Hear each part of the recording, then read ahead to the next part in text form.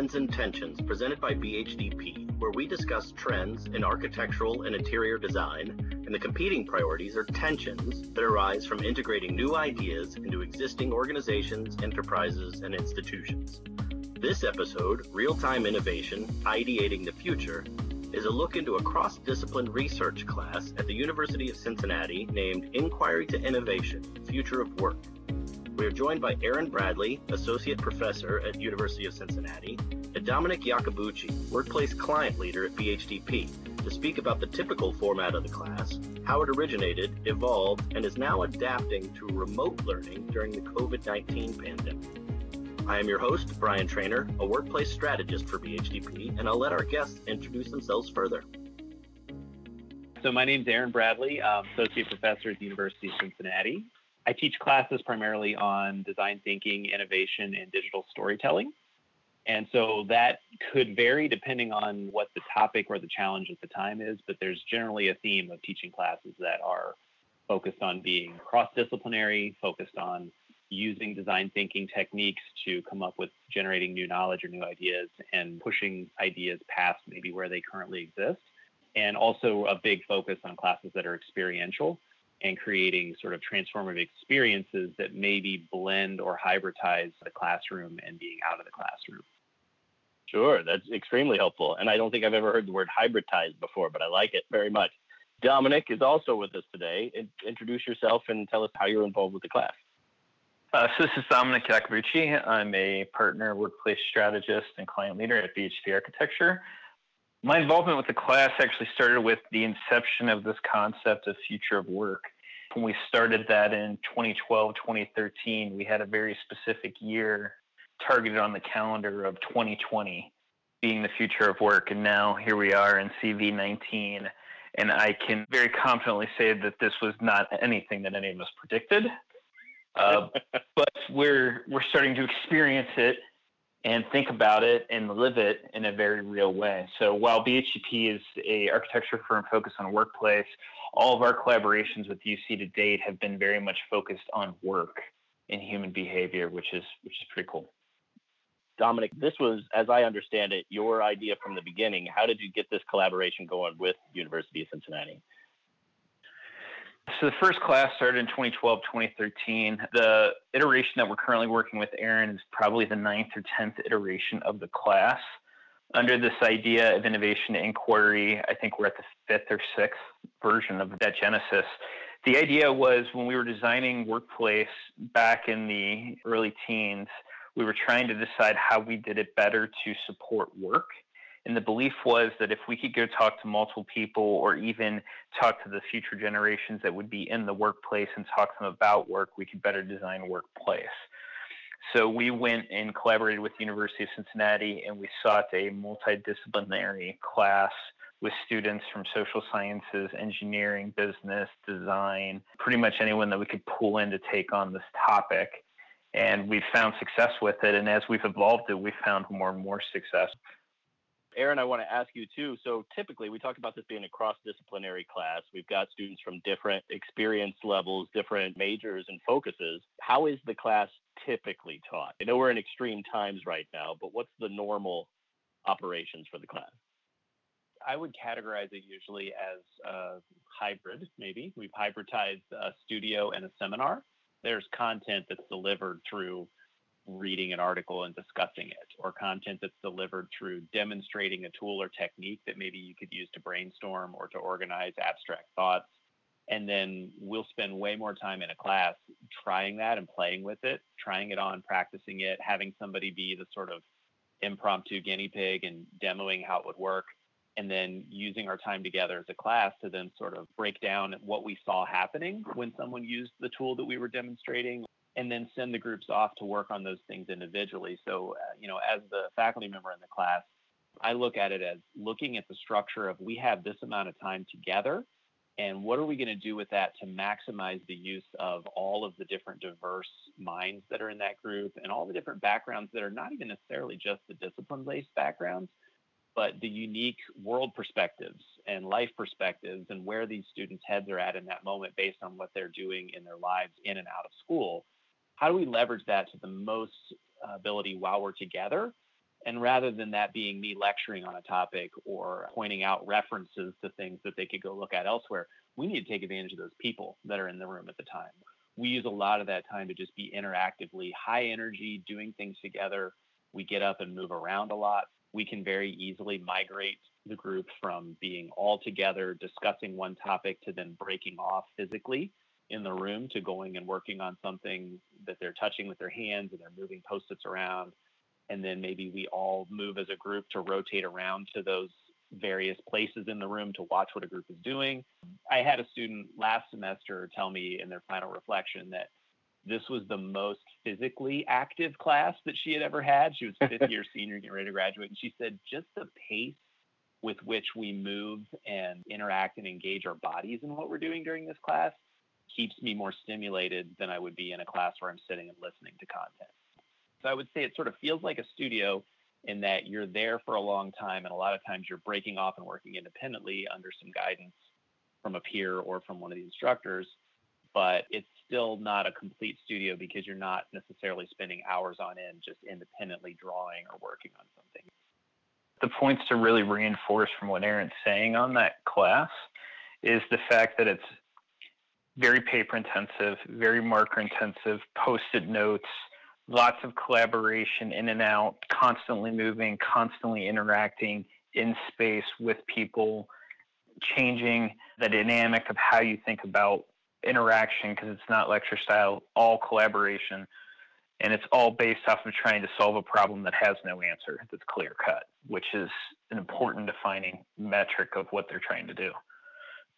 Yeah, if I can just build on that a little bit, that probably has been one of the biggest things that I think has challenged us to iterate on this class model even. We started off with knowing that what we were doing was different than a traditional classroom model. Dominic and I didn't realize how different it was going to be than what these students were used to, just because we maybe approached our education and our work lives and everything in a way that was more modeled around this idea of constant interaction and bouncing in and out of things.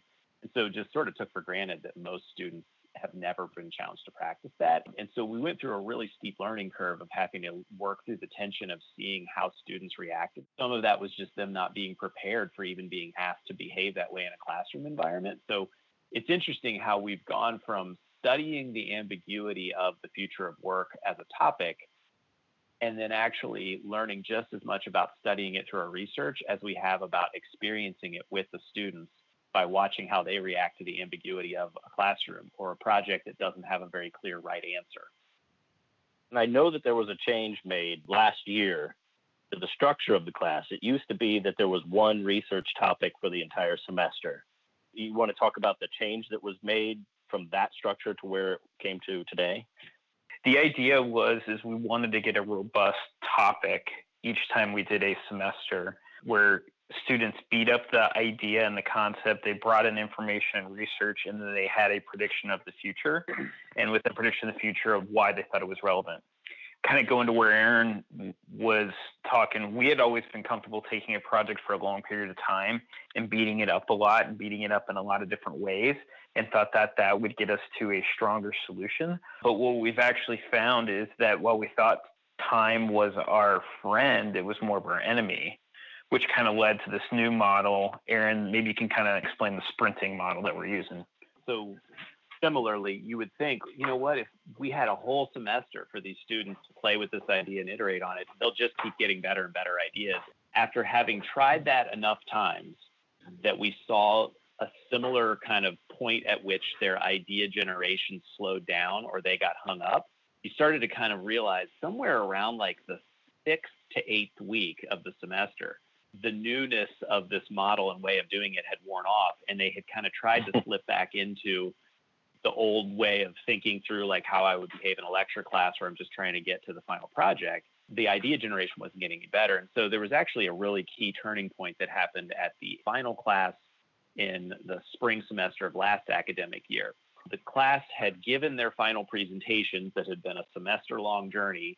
They gave them down at BHDP's headquarters, got lots of feedback, and we have this final class of the semester. And for a lot of these students, if they're graduating, this is like the last class they may even take as a college student. And we were reflecting on what was great about the journey and what they learned along the way and what was good and what was bad. And then we hit a point where even that conversation was kind of stalling. And so in that moment, I had this immediate thought of like, well, you know what? What if instead of going out on a low note, let's go out on a high note? We have an hour of class left. If I challenged all of you to spend the next hour figuring out how you would capture what this journey has looked like from you and what you've learned, what your reflections are, in a way that you could pass it off to the next class after you, what would you do with that in an hour if that was a blank canvas? And we literally have an hour because this class ends. And so what was so cool was that in that moment, we started using all the tools that we had taught the students to use in terms of how to brainstorm and how to organize sticky notes or like how to bust through a barrier when you can't come up with a new idea. We started using that on how we would apply it right there in the moment to this class of, okay, you've got an hour to figure out how to share what you've learned over 15 weeks. It's been transformational. How do you tell the next group about it? And so it very quickly started iterating and turning into the class breaking into two groups, one group that was focusing on one method of communication, one that was on another. And then within those divisions, they broke themselves into subgroups of how they would tell the story. And so I watched over an hour of me just having to kind of float around and prompt ideas here and there, where one group of students was making a zine that they would use to sort of tell the story in 8 pages of this is what our class did and what we learned from it. And then another group, they mocked up a website using a free Wix template of like, here's some things that you might experience along the way. And if you're feeling this way at this point in time, just trust the process because here's what we did. And then another group grabbed some chairs on wheels and their phones. They went out to a space outside and used the chair with wheels and their phones and started shooting a little movie where like one person was in the middle and the other one, a student, was pulling the other student who had their phone and camera around in a circle so they could do this cool like in the round video thing. And they were interviewing each other on 60-second tips of like how to succeed in the class, right? And so in 1 hour, they pulled all that stuff together and they were energized and having fun and smiling and laughing. And I had this moment watching that of realizing that's the energy level that we want to capture for the entire semester. And we did that by putting some constraints on it, by giving them some very clear things to work on with a limited amount of time. And it helped them get over that hump of feeling like they had to just beat an idea up forever and that somehow that would make it get better. Well, and Aaron, I think there's some things that are really important there that we can build on that everyone can apply, right? It's this concept of not giving too much time. And I think we've found pretty much brainstorming any more than 15 minutes starts to see diminishing returns. I think the other piece is that people actively creating something while they're ideating and being okay with it being loose and messy and dirty and interesting also brings high returns with students as well as with professionals. I think a lot of times we're so focused on the presentation and the final product and how nice it looks and how awesome it is and give me the grade, or in real world, give me the promotion, that it actually restricts the creative thinking. We've been more successful with very short sprints, actively working on something that then gets built. The other piece that we've been doing with these sprints is we've been trading off people's work. So you don't own the same piece of work throughout the whole semester. You work on it for a while. Another team takes it for a while. You may get it back. You may not. You may work on something else. And then that's also taken away that barrier, because at that point, even if you do get it back, it looks different and it has so much freshness to it that it regenerates your thinking and your creativity on the subject. One of the biggest anxieties, because I've had the benefit of witnessing this class over a few years, is when we were doing a traditional way of people doing the one topic, there was a lot of, what is it that you're looking for? What do you want me to do? Like, people were still looking to check boxes on expectations and not really doing some wildfire exploring, which is what we want more of. And even at the beginning of each class, the students come in to BHDP and ask us questions. It seems somebody always says, what does BHDP hope to get out of this? And while it's an interesting question, my answer would almost always be, I want to be surprised. I want to learn something. I want to get excited about what you're excited about. It's hard to do that when people are trying to perform towards a metric. Real world example of that is anyone that's ever been worried about the presentation or the PowerPoint meet with a client or a boss or a boss's boss versus the content and the reason for the meeting. which happens all the time. Well, and I think that part of what that realization did, at least for me, as a faculty member teaching this class, was realizing that if we were going to really approach this as a collaboration where BHDP is helping to co-create educational content and deliver it with us, that we should actually put just as much emphasis on teaching the class and delivering it in a way that teaches the students how to behave differently than maybe what they expect, and how to behave in a way that fits what they're going to be expected and asked to do to add value when they go and get a job. There's intentionality in teaching the class in a way that we're actually saying to students, we're going to challenge you and make you uncomfortable to behave in this class in a way that actually is what's going to help you add way more value when you go and get a job somewhere and work for a place where they say, okay, we hired you for the ideas you can generate, not for the tactical manual things that you are able to churn out in an assembly line style fashion. I think it's a good transition to kind of what we're dealing with now. And I know one of the things that we wanted to talk about is how do you continue to stem ideation and creativity in a world where you don't necessarily have the face-to-face, and you don't have the post-it notes, and you don't have all of the moving around all the time that's kind of defined this class to date. Yeah, if you're posing it to me as a question of how we've done it, I'll answer you with a work in progress. So we've been forced to embrace ambiguity more so than we ever thought we would. And I was reflecting on this a little bit earlier and trying to think of what are the big takeaways and big wins from this? And to be frank, right now, I don't think that there is a big takeaway of how you succeed at this. I think if anything, it challenged me to think about the intentionality required to create those kinds of experiences. Whereas before, we could set up the general framework for how a brainstorm session would work or how an ideation session would happen. And it reminded me of playing improv jazz. You set up the general structure for it, but then somebody starts the jam and then we react to what the other people are doing, and then it kind of builds from there. That's a whole lot harder when we're not there experiencing things in the same room and at the same time, right? And so it's, for me, changing the process of how as the facilitator and how the architect of the experience, it's changing how much I have to think through the end result that I want to drive after having had these students in this virtual collaboration environment for 90 minutes in a class session. So there's good things that have come from that, and it's really challenging me to explore different kinds of tools that I can use to be more efficient to kind of set those things up. And it's really challenging me to think through how do I want to drive an end goal out of their time together.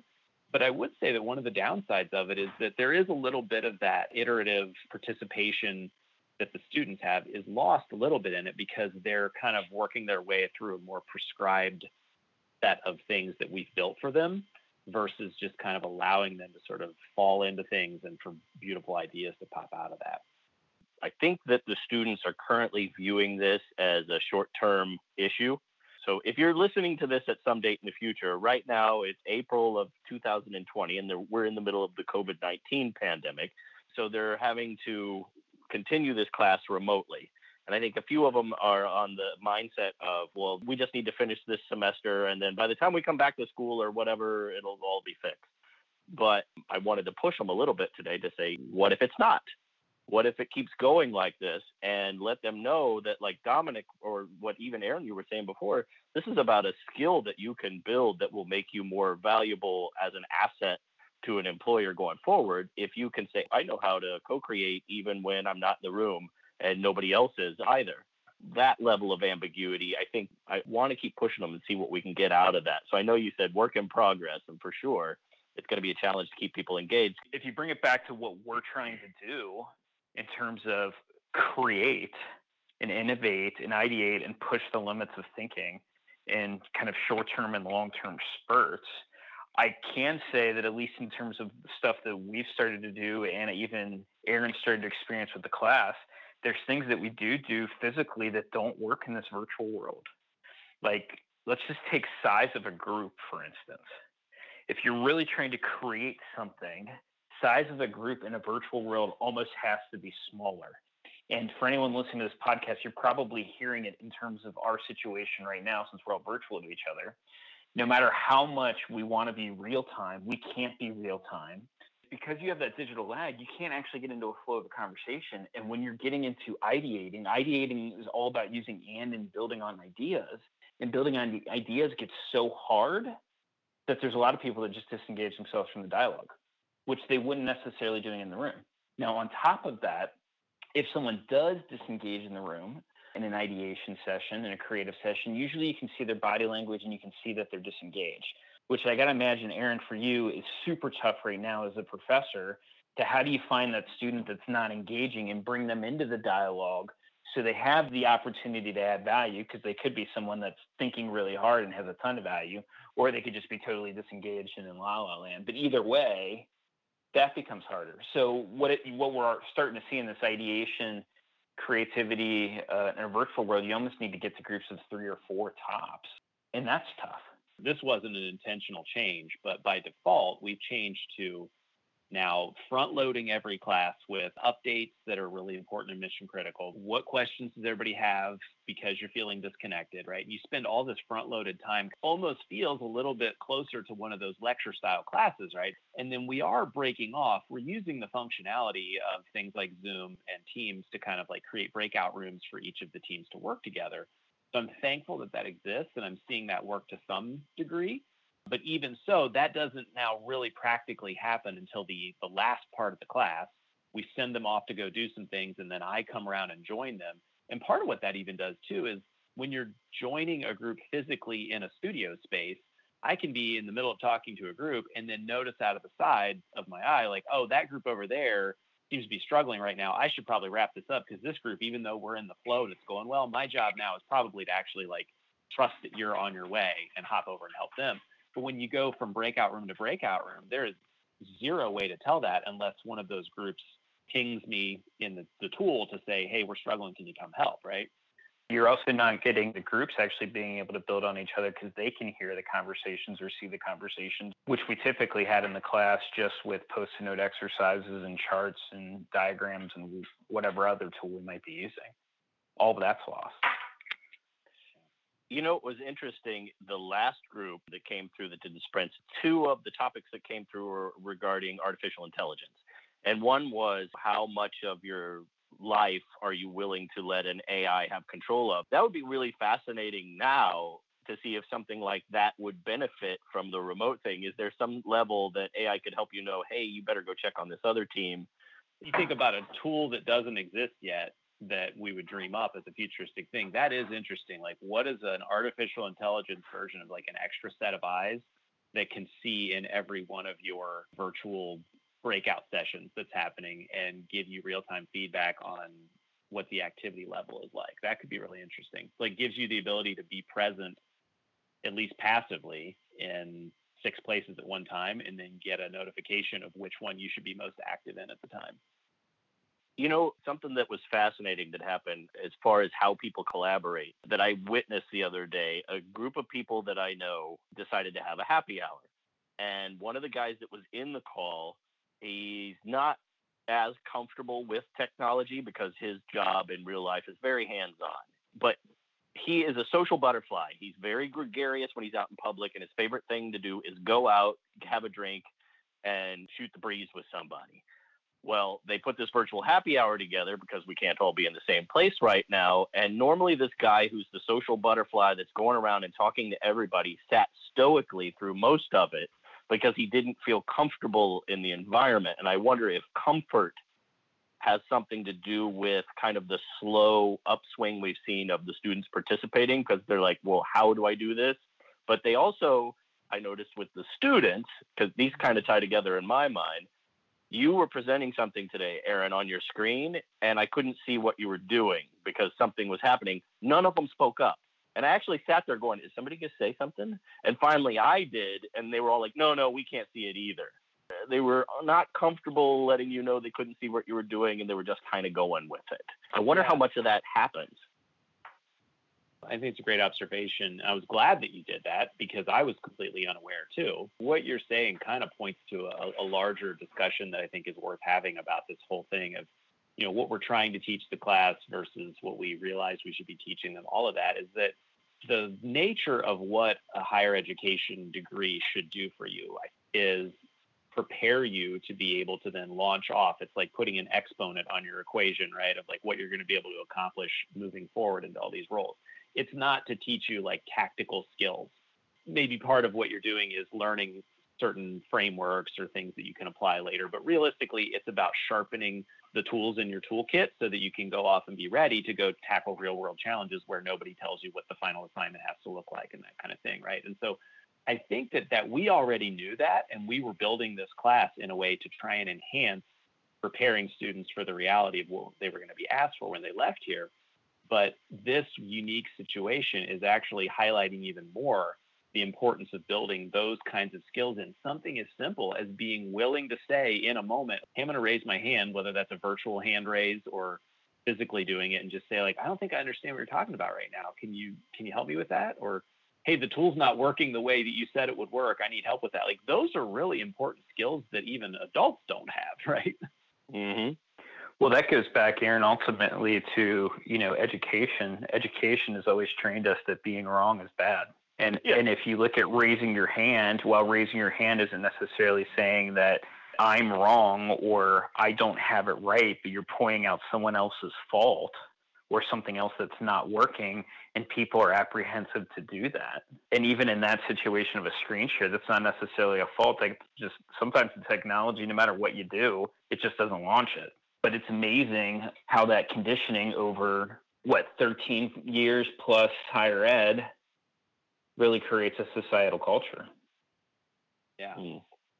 That's what ultimately we're fighting every time that we're trying to do creativity and innovation. I mean, just think about like the basic human condition of how we're formatted to think is we start learning conversation and in-person interaction from the time that we're born. That as a basic skill that you probably bring with you. When you go to this virtual environment, I would argue that you need to spend an exponential amount of time getting used to and establishing norms for how you react when you're in the middle of a Teams call or a Zoom meeting versus when you're in a room and how you react to that. And that's going to affect the comfort level, to your point earlier. If this is a longer term reality, and even if the higher education systems and companies in general with their training have to start adapting to an increase in distributed work and remote work, however you want to use that word, there's going to have to be some intentionality around teaching and building in ways to help people learn just how to behave in that environment or like what the norms of that environment are. And right now, we've taken something that was traditionally delivered in person and then just tried to kind of hack the tools to deliver a similar product using these tools, and it's just not quite the same. Well, not to mention they've got to have all the tools. Let's just take what we were just talking about, presenting to a room full of people. Education or work environment, all the same. When you're doing that in a room, you have the digital content sitting at the table like it's anyone else at the table, and you're able to see all things all at the same time and continuously pivot your head and see if people are engaged, not engaged, how they're reacting to what you're saying. If you're a really good speaker, you're never even looking at the content. Most of these technology tools, however, for you to actually share the content, it has to be the primary screen and you no longer see anyone else, unless you have a multi-screen solution and have an aptitude to use those tools and technologies in that way. I would argue that for you to even get to a point that you could virtually replicate the human world in the physical world, there's a lot that you need to add to the equation. Well, yeah, I think it's funny, too, to think about how one of the biggest things that we've tried to reinforce to them is the importance of being able to give a nonlinear presentation or to share information in a nonlinear way. We spend a lot of time in the class trying to break them out of the idea of how do I build the PowerPoint deck for the last presentation and just make sure that each slide progresses through. And one of the ways that we've done that is by physically forcing them to use space differently. Like, this last semester, one of the iterations we did was their first sprint, their presentation had to be analog. They weren't allowed to use anything electronic. And they had as many boards or as much of the space as they wanted to use was available to them. That forced them to do nonlinear things like bounce from one board to the other or take us on a journey that went in a circle. That gets really hard when you're talking about trying to screen share on a 13-inch laptop, right? I mean, even if you got dual monitors, it still doesn't really work the same. Absolutely. Yeah. So we've been beating this up for a little while now. And I know Mhm. originally we intended to talk about the class and where it was, but then we, were hit with a global issue that we had to adapt, which is kind of what we've done in this conversation. How has this impacted creativity and co-creation? I feel like we've talked about that a little bit, where it's kind of slowed things down, at least from my perspective. Have you seen that any other way, Aaron? Yeah, I mean, I think it has, unfortunately, it's slowed things down. And I think that it speaks to human nature to some degree of no matter how ambitious a person is, there's an innate desire or natural default to go back to kind of like, okay, well, what do I actually just have to get done? Right. Like, and I don't think that that's a fault of people, but we just generally naturally like, okay, everybody's got a to-do list. How do I get through it? And so one of the things that we've seen, or what I've seen, at least in experience through this, is that when so many things are working against you to just live in the natural world of interacting and bouncing ideas off of people and everything else, unfortunately, it does default back to, well, how long is this class, or how long is this meeting, or how long is this project, and what do I need to do to just get it done, right? And was this creative enough versus feeling the freedom and space to just live and be in the moment and allow that to guide your creativity? Gotcha. So, Dominic, if you had to take what Aaron said, knowing the impact it's had, would you build a problem statement around that for creating a solution? The problem statement actually is interesting because I don't think it has to do with the COVID-19 or the virtual world that we're living in or even the normal world. I think it's actually spanning that. But it's getting down to what are the fundamental human behaviors or core reactions to this concept of ideation and just brainstorming and blue sky thinking. Because even in the class, what we found is that most people are not really comfortable with it. And the people that are super comfortable with it, everyone else wants to alienate and doesn't really want to hang out with because it makes them feel uncomfortable. and it's really strange. Like the person that's going to push you to the limit and make you think about something you've never thought about before, most of the other people are like, okay, that's a little out there. That person's strange. I'm not sure I want to go there. And honestly, whether it's the work environment or the education environment, I think we're all so conditioned to meet the objectives, check the box, do it to the best that we can with the least amount of resources possible.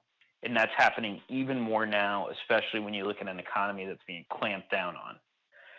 Interesting thing is the companies that are going to be super successful on the back end of this are the ones that are willing to ideate and invest and try and beat up problems.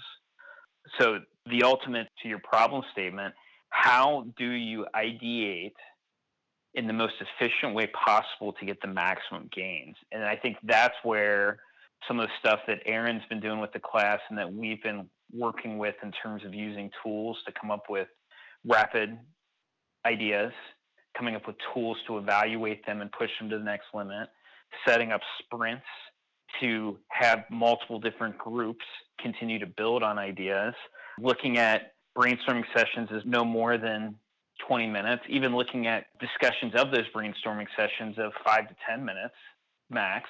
Like some of those things that we're starting to set up, we're seeing huge gains from. And they can apply to the physical and the virtual world if we're willing to open up our minds to it. I've noticed that the students who you could tell already at the beginning of the semester when we were together in person, there was the students that you could tell had a natural proclivity toward this or a natural curiosity. And that's something that you can't teach. You either have a curiosity or not, right? The ones that naturally had that curiosity, almost by osmosis, kind of drove the rest of their team to kind of level up to meet them there, even if they weren't 100% there. And what I've noticed through the going remote process is that, unfortunately, those people who were already creative and curious, they're still going there. They're the ones that you can tell are using all the tools that they've been presented with and playing with them on their own just to see what they'll do, and then coming back and telling the class, look what I did, right?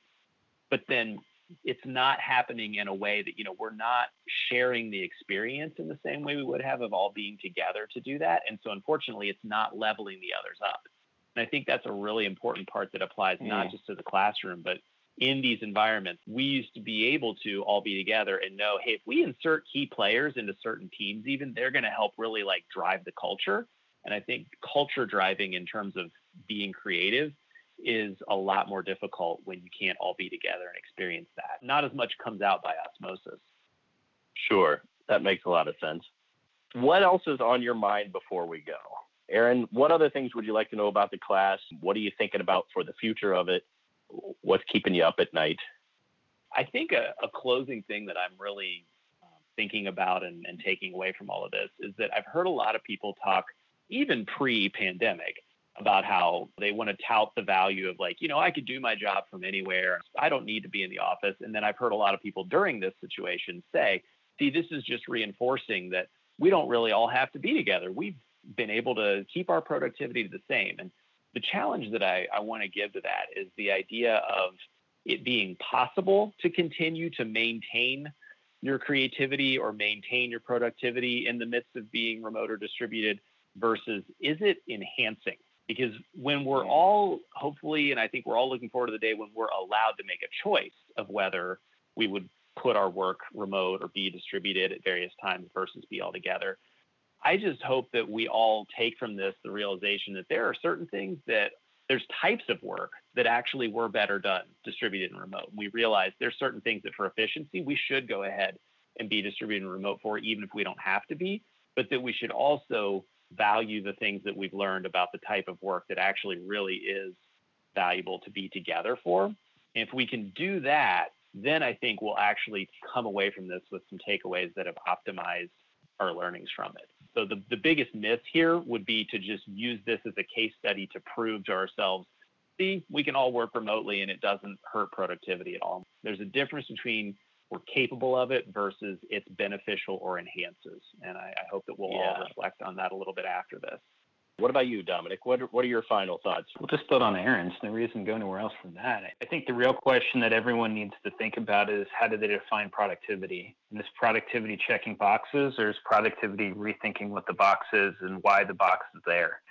The reality is work from home and working in distributed ways, and you guys were kind of talking about this in a different way a second ago, is okay for communication and is okay for task-based working. But when you start talking about collaboration and you start talking about innovation and creativity and curiosity and inspiration and pushing the limits of what's possible, which may involve tinkering and testing and prototyping and hypothesizing and everything that has to go with research and development and the creative functions, that can't happen in a single space, and that can't happen behind a single piece of 13-inch glass attached to a keyboard. It doesn't work that way, and it's not going to work that way. If people really want to be creative and push the limits of what their companies can do, they've got to continue to adapt and do something else. And, if there's anything that we're learning with this class, and we're learning as an architecture firm, Brian, in this, is that creativity in a complex world with very strict constraints takes planning and takes diligence, and is harder than in a world that's free-flowing. And that's why you see some of the most creativity in the world associated with people that are free-flowing and willing just to kind of go with the wind. But we don't have the wind right now. We've got stale air of an office. So in stale air of an office, we've got to introduce the fan. We've got to open the windows. You got to do all these things that allow people to open up. I would agree. Thank you both. Aaron, Dominic, thanks for joining in on this conversation. Hopefully we can do this again under better circumstances where we can be in the room and be more creative. So thank you both for joining. Glad you could do it. Enjoy the rest of your day. Thank you. Thanks for being a part of this along with us.